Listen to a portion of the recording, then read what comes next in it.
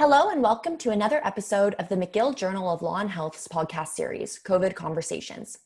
Increasing access to COVID-19 vaccines in poor countries around the world is one of the most pressing challenges facing our global community. While high-income and upper-middle-income countries are successfully administering second doses and are even considering administering booster shots, the situation looks vastly different in other countries around the globe, where vaccine campaigns are stalled. Today, Dr. Mark Eccleston-Turner is here to discuss the intellectual property law challenges to global vaccine access and what more must be done to close the gap between countries around the world. Dr. Mark Eccleston-Turner is a lecturer in law at Keele University. His research specializes in the field of international law and infectious diseases, and his research focus lies in the field of pandemic influenza preparedness and access to vaccines and the law of international organizations in the context of global health. He has published extensively on access to vaccines, including on issues of vaccine procurement for developing countries and equitable access models. Thank you so much for joining us, Dr. Eccleston-Turner. Thank you for having me. As of Tuesday, August 3rd, about 1% of people in poor countries have received at least one dose of a COVID-19 vaccine, compared to 55% of people in high-income countries, 38% in upper-middle-income countries, and 18% in lower-middle-income countries. In response, World Health Organization Director General Dr. Tedros Adhanom Ghebreyesus called for a moratorium on booster shots until at least 10% of the population in poor countries receives their first dose. Dr. Eccleston-Turner, how did this disparity in vaccine access emerge? This disparity is not just related to COVID. We actually saw this disparity during the 2009 H1N1 pandemic, although not as bad as we're seeing it today. And it essentially comes down to the fact that high-income countries are able to use their economic wealth, their economic power, to negotiate, to promptly and effectively negotiate vaccine access contracts. So typically, high-income countries procure most of their vaccines for themselves. They negotiate directly with a pharmaceutical manufacturer, and they set the price point, they negotiate the terms and delivery schedule, and so on and so forth. So high-income countries tend to be quite well experienced at procuring vaccines. Whereas the least developed countries and some lower middle income countries tend not to procure their own vaccines directly with vaccine manufacturers. They tend to go through agencies such as UNICEF to purchase their childhood immunization schedules and so on. So first of all, one of the issues is around the fact that there is in some instances, there's a lack of experience in low and middle income countries of purchasing vaccines in particular. Now, vaccines are quite unique when it comes to medicines. They're not like drugs. But ultimately, this inequality comes down to wealth, and this inequality comes down to poverty. And it comes down to the fact that high-income countries like mine and like yours in Canada use our significant economic capital to purchase vaccines at very favorable conditions, which low and middle income countries and least developed countries cannot do. This gap emerged despite the fact that many countries foresaw exactly what you're talking about. And in response, they took early calls, calling on the global community to take measures in order to ensure that gaps in vaccine access were mitigated. In particular, South Africa and India, and they were supported by 62 other countries, and now up to over 100 countries, first proposed a TRIPS waiver on October 2nd of 2020. The TRIPS waiver would waive intellectual property barriers and help to upscale production in poor countries. What exactly is a TRIPS waiver, and how would it impact this inequality that you've been talking about?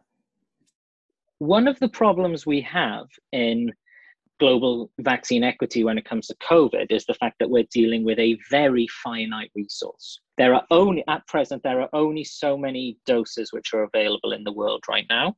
And the vast majority of those doses have already been accounted for by a small number of high-income countries. So there are very few manufacturers around the world who can make vaccines or have experience in making vaccines. And those manufacturers tend to be quite a small number of them, and they're concentrated in a small number of countries around the world. So one of the efforts behind the TRIPS waiver is to potentially expand the manufacturing capacity which is available around the world, increase the number of manufacturers who are able to make COVID-19 vaccines. So not only expand the number, but also diversify where those manufacturers are based. So it is hoped that vaccine manufacturers can come online in low and middle income countries, particularly low and middle income countries that have some good experience of actually making vaccines. I'm thinking of South Africa, Vietnam, Thailand, and all of which have a quite good and robust manufacturing base when it comes to vaccine products. One of the potential barriers which is currently stopping them from doing so, from stopping those manufacturers in South Africa or stopping further manufacturers in India or Vietnam from actually making COVID-19 vaccines, is potentially intellectual property rules. It is the patents which are held over some of the technology related to the manufacturing processes for not just mRNA vaccines, but also the vaccines which are being made under the AstraZeneca license. So potentially intellectual property poses a barrier in this respect. Now, what we know from other access to medicine campaigns, so things like antiretrovirals for HIV, it's very, very clear that the one thing that's stopping new manufacturers popping up in low and middle income countries to make antiretrovirals for HIV at a much lower price than they can be made by, or charging a much lower price than the innovator in a high income country, we know that the barrier in those cases is intellectual property. It's the sole barrier. The one thing which is stopping India operating as the pharmacy of the global south, as it did for so many years, is intellectual property rules. But that's when we're talking about oral solid dose drugs, tablets, the sort of things, sort of solid dose tablet form drugs, which is used as a medical treatment for very, very many things. Now, vaccines are different. So tablets are quite easy to make. Medical tablets are quite easy to make. You can make them with not much kit in your kitchen if you really wanted to. I wouldn't recommend it, but you can. It's basically like cooking, okay? You follow a recipe. You follow a very straightforward recipe to make chemical drugs, to make tablets. Vaccines are different. Vaccines are biological products. Vaccines contain organisms, contain living organisms. And they are much more difficult to work with. They require a lot more experience to work with. And there is very little experience around the world to actually do this. So one of the things which we need to try and bring online vaccine manufacturers in low and middle income countries isn't just intellectual property rights being waived, but it's actually transfer of technology to enable cell line transfers or enable knowledge transfers from vaccine manufacturers in high income countries who have experience of making these vaccines to vaccine manufacturers in low middle income countries who might not have experience working with the same pathogens or working with the same extraction processes and so on. So what the TRIPS waiver seeks to do is essentially give a temporary right to governments around the world decide their intellectual property obligations in respect of COVID-19 vaccine technology. You could, if you were a vaccine manufacturer in South Africa, for example, identify all of the necessary relevant technology which you might potentially interfere with if you start to make AstraZeneca's vaccine or if you start to make Pfizer's vaccine. You could look through all of the relevant patents. You could identify the ones which you would have to infringe upon. You could apply to the government and seek that the government would issue a compulsory license to set aside those, temporarily allow you to circumvent those patents. And at that point, you would have the legal right to begin making Pfizer's vaccine in South Africa. You could do that. But there are a couple of problems with doing that. Number one, it's costly. You require a team of lawyers to methodically search through every patent application in your jurisdiction, make a decision on if you are infringing or not infringing on that patent, negotiate the right to infringe upon that patent with Pfizer. If that negotiation fails, then try and get the government to issue a compulsory license for each one of those patents. And there could be hundreds of patents which you're infringing upon. This is time consuming and it's costly. And there is always the danger that you might miss something. You might fail, or your legal team might fail to identify one of the relevant patents here. And if you begin manufacturing while infringing on someone's intellectual property, they could seek an injunction to stop you from manufacturing and the whole thing gets shut down. What the TRIPS waiver would do would give permission to the South African government to essentially say to those vaccine manufacturers, don't worry about these patents. Don't worry about searching through all of these patent thickets. Don't worry about negotiating agreements. Don't worry about trying to get licenses sorted. Start manufacturing regardless of if infringement occurs. So what the TRIPS waiver seeks to do is give legal certainty to vaccine manufacturers in low and middle income countries that if they begin manufacturing these vaccines, they will not have a legal claim brought against them for patent infringement. The problem with the TRIPS waiver is that actually it doesn't address the major barrier here. It doesn't address transfer of technology, because even if those patents didn't exist, or even if that manufacturer in South Africa had permission to infringe upon those patents, that doesn't necessarily mean that a manufacturer based in South Africa would be able to start making a COVID-19 vaccine. There are these other barriers, this transfer of technology, this know-how, which is actually preventing them from being able to do so. So we need the TRIPS waiver, but we also need significant efforts around transfer of technology. And the TRIPS waiver doesn't give a particularly good solution in respect of transfer of technology. While countries around the world continue to advocate for a TRIPS waiver, Dr. Eccleston-Turner explains some of the structural barriers that are preventing technology transfer to lower-income countries, even if a TRIPS waiver is approved. The good thing about patents is that in order to be granted a patent, you must place your information in the public domain. You must disclose how your invention works. The thing with transfer of technology and the thing with know-how is it's not in the public domain. It's a trade secret. And it remains a secret for as long as the manufacturers can keep it one. So what we need here is we need manufacturers to engage in transfer of technology. There's nothing within the TRIPS waiver which can compel them to do so. How you actually incentivize that transfer of technology is ultimately the question. Whether you use things like financial incentives for transfer of technology, or you could use an organization like the WHO as to act as a pooling mechanism in the way that the Medicine Patents Pool has done. There are some options out there. None of them are neat, though, and all of them take time. And the one thing we do not have in this situation is time. So I think one of the things that frustrates me in this area when we're talking about equitable access is that people talk about the TRIPS waiver as if it's a silver bullet, when it's really not. When in actual fact, what we need is something like the TRIPS waiver, and we need transfer of technology, but we needed it before COVID even began. We need manufacturing capacity in low and middle income countries for the next pandemic. It's too late for this one almost.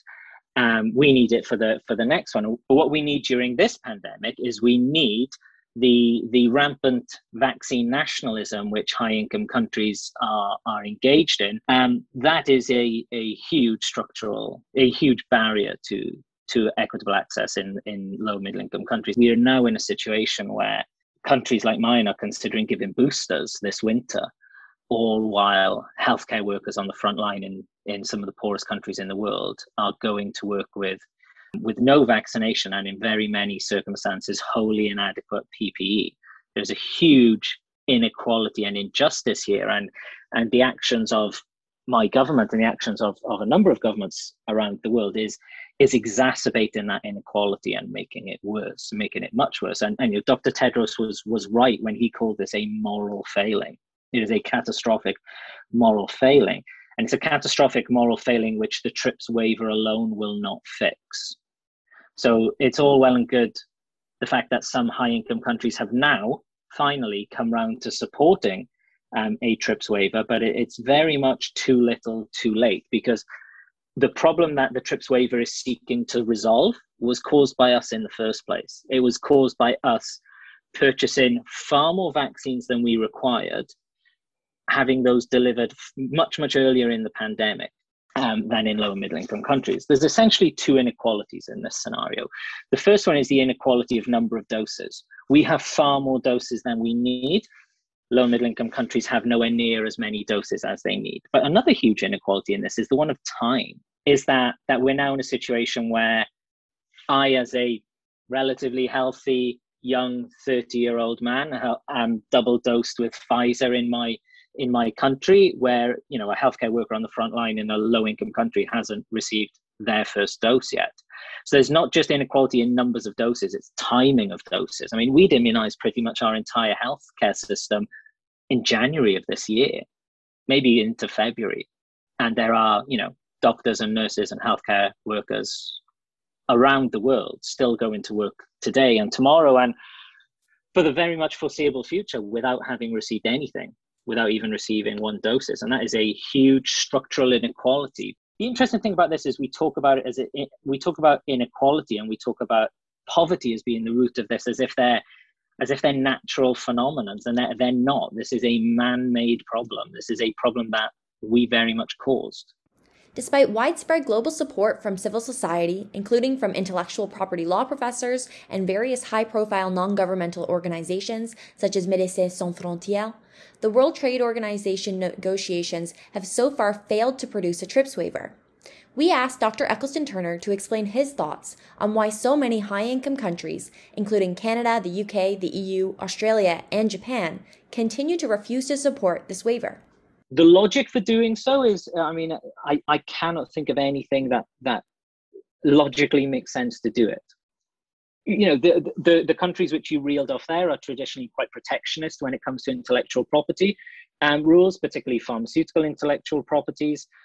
So we have a long-standing protectionist approach when it comes to IP rights, because fundamentally we have a market-driven. We allow the market to dictate how medicines are developed and how medicines are distributed around the world. Intellectual property rights are fundamentally justified, particularly in the area of pharmaceuticals, on the basis of the economic theory of patents, which is that if patents didn't exist, manufacturers wouldn't have the economic incentive to invest in research and development and making vaccines and making drugs and making treatments around the world. And we as a society or have sort of accepted that logic, hook, line, and sinker, and rather than thinking, well, actually, there might be a better way to develop drugs and incentivize manufacturers to develop new drugs, which is what we want them to do and what they're very good at. There might be a better way to do that than market forces. There might be a better way to incentivize that, drug manufacturers or vaccine manufacturers or researchers to engage in R&D other than the market, because the market is skewed, right? The market is skewed in favor of developing treatments which affect individuals in, broadly in high-income countries, because we're a ready market which can afford to pay for the treatments, and that means that the economic incentive doesn't exist to engage in research and development regarding conditions which affect individuals who live in low-income countries, because that's not a ready market. They do not have the economic means to afford the treatment if one is developed, and that is a fundamentally broken system, right? It's this idea that the market can we've put our faith in this market-based approach to pharmaceuticals. And a market-based approach to pharmaceuticals requires strong intellectual property protection, when really right now we should be recognizing that actually the market is quite broken. I know a market-based approach to pharmaceuticals is certainly broken. We should be considering what the better way to approach this might be, which leads to protectionist policies at the WTO when it comes to intellectual property. One existing alternative to increase access to vaccines around the world is COVAX. Pfizer and Moderna have both agreed to supply some vaccines to COVAX, but a significant majority of their doses have been reserved by rich countries. For instance, the United States has procured over 1.6 billion doses so far, or enough doses for each American to get 5 vaccines, and Canada has procured enough for each resident to get over 10 shots. Despite recent increases in donations to COVAX, the amount donated continues to fall short of the 11 billion doses needed to reach the targets to vaccinate people in poorer countries. In fact, about 60 poor countries are completely stalled in their vaccination campaigns, and they do not anticipate an increase in supply until the end of 2021. Dr. Eccleston-Turner highlights some of the successes and limitations of COVAX. COVAX has two arms of it, right? So COVAX is part of the ACT Accelerator, which was designed to accelerate or to increase the R&D incentives around vaccines and therapeutics and diagnostics for COVID-19. And also COVAX acts as a procurement agent with regards to vaccines. And COVAX the ACT Accelerator has been very successful at bringing online vaccines quicker than they've ever been brought online before. It's certainly worked in that regard. The vaccines which have been developed were developed faster than any other vaccine has been developed in human history. But the funding arm of COVAX is significantly underfunded. But it's also, so it's not just an issue of the capital funding as being insignificant, but COVAX is in direct competition with high-income countries like yours and like mine. And one of the problems we have is that we don't know what the contractual arrangements that COVAX has agreed to are, because these are not matters of public record, nor are the contracts that the UK has signed matters of public record. So we don't know how much COVAX is paying per dose versus how much the UK is paying per dose, and Canada and so on, and whether that leads to quicker. So whether we're paying more per dose if it means we get it faster, and COVAX doesn't necessarily have the economic means to be able to do that. One of the other big problems for COVAX is around indemnification and liability for any harm which is caused by the vaccine, because not only does COVAX have to purchase the vaccines, but it also has to essentially create an insurance system whereby if they provide vaccines to a low middle income country, someone receives the vaccine and they develop an adverse event, there needs to be a products liability system in place for that harm. And COVAX also needs to fund that, and the only way it can fund it is seeking donations from high-income countries. But when it comes to COVAX as a procurement agent, that's one of the barriers which it has. But to go back to the point which I made earlier, we're talking about a finite resource. Okay, so there are a definite finite number of vaccines which can be manufactured at any one time. And COVAX is directly in competition with, the EU, the UK, Canada, the US to purchase those vaccines. And Canada, the US, and the UK has deeper pockets than COVAX and can therefore offer a better price or better terms than COVAX can. It is, again, the market dictating where these vaccines should go, not dictating where these vaccines should go. And that's fundamentally the problem here, is that we have vaccine distribution on the basis of ability to pay, not on the basis of need. This summer, Dr. Tedros stated, "Vaccine inequity is the world's biggest obstacle to ending this pandemic and recovering from COVID-19.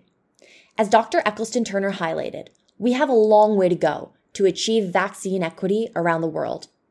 In fact, the challenges highlighted by Dr. Eccleston-Turner to doing so, such as the lack of a TRIPS waiver and the lack of technology transfer, and the structural barriers created by our global economy, illustrate that our current legal frameworks are not set up to allow for global access to vaccines.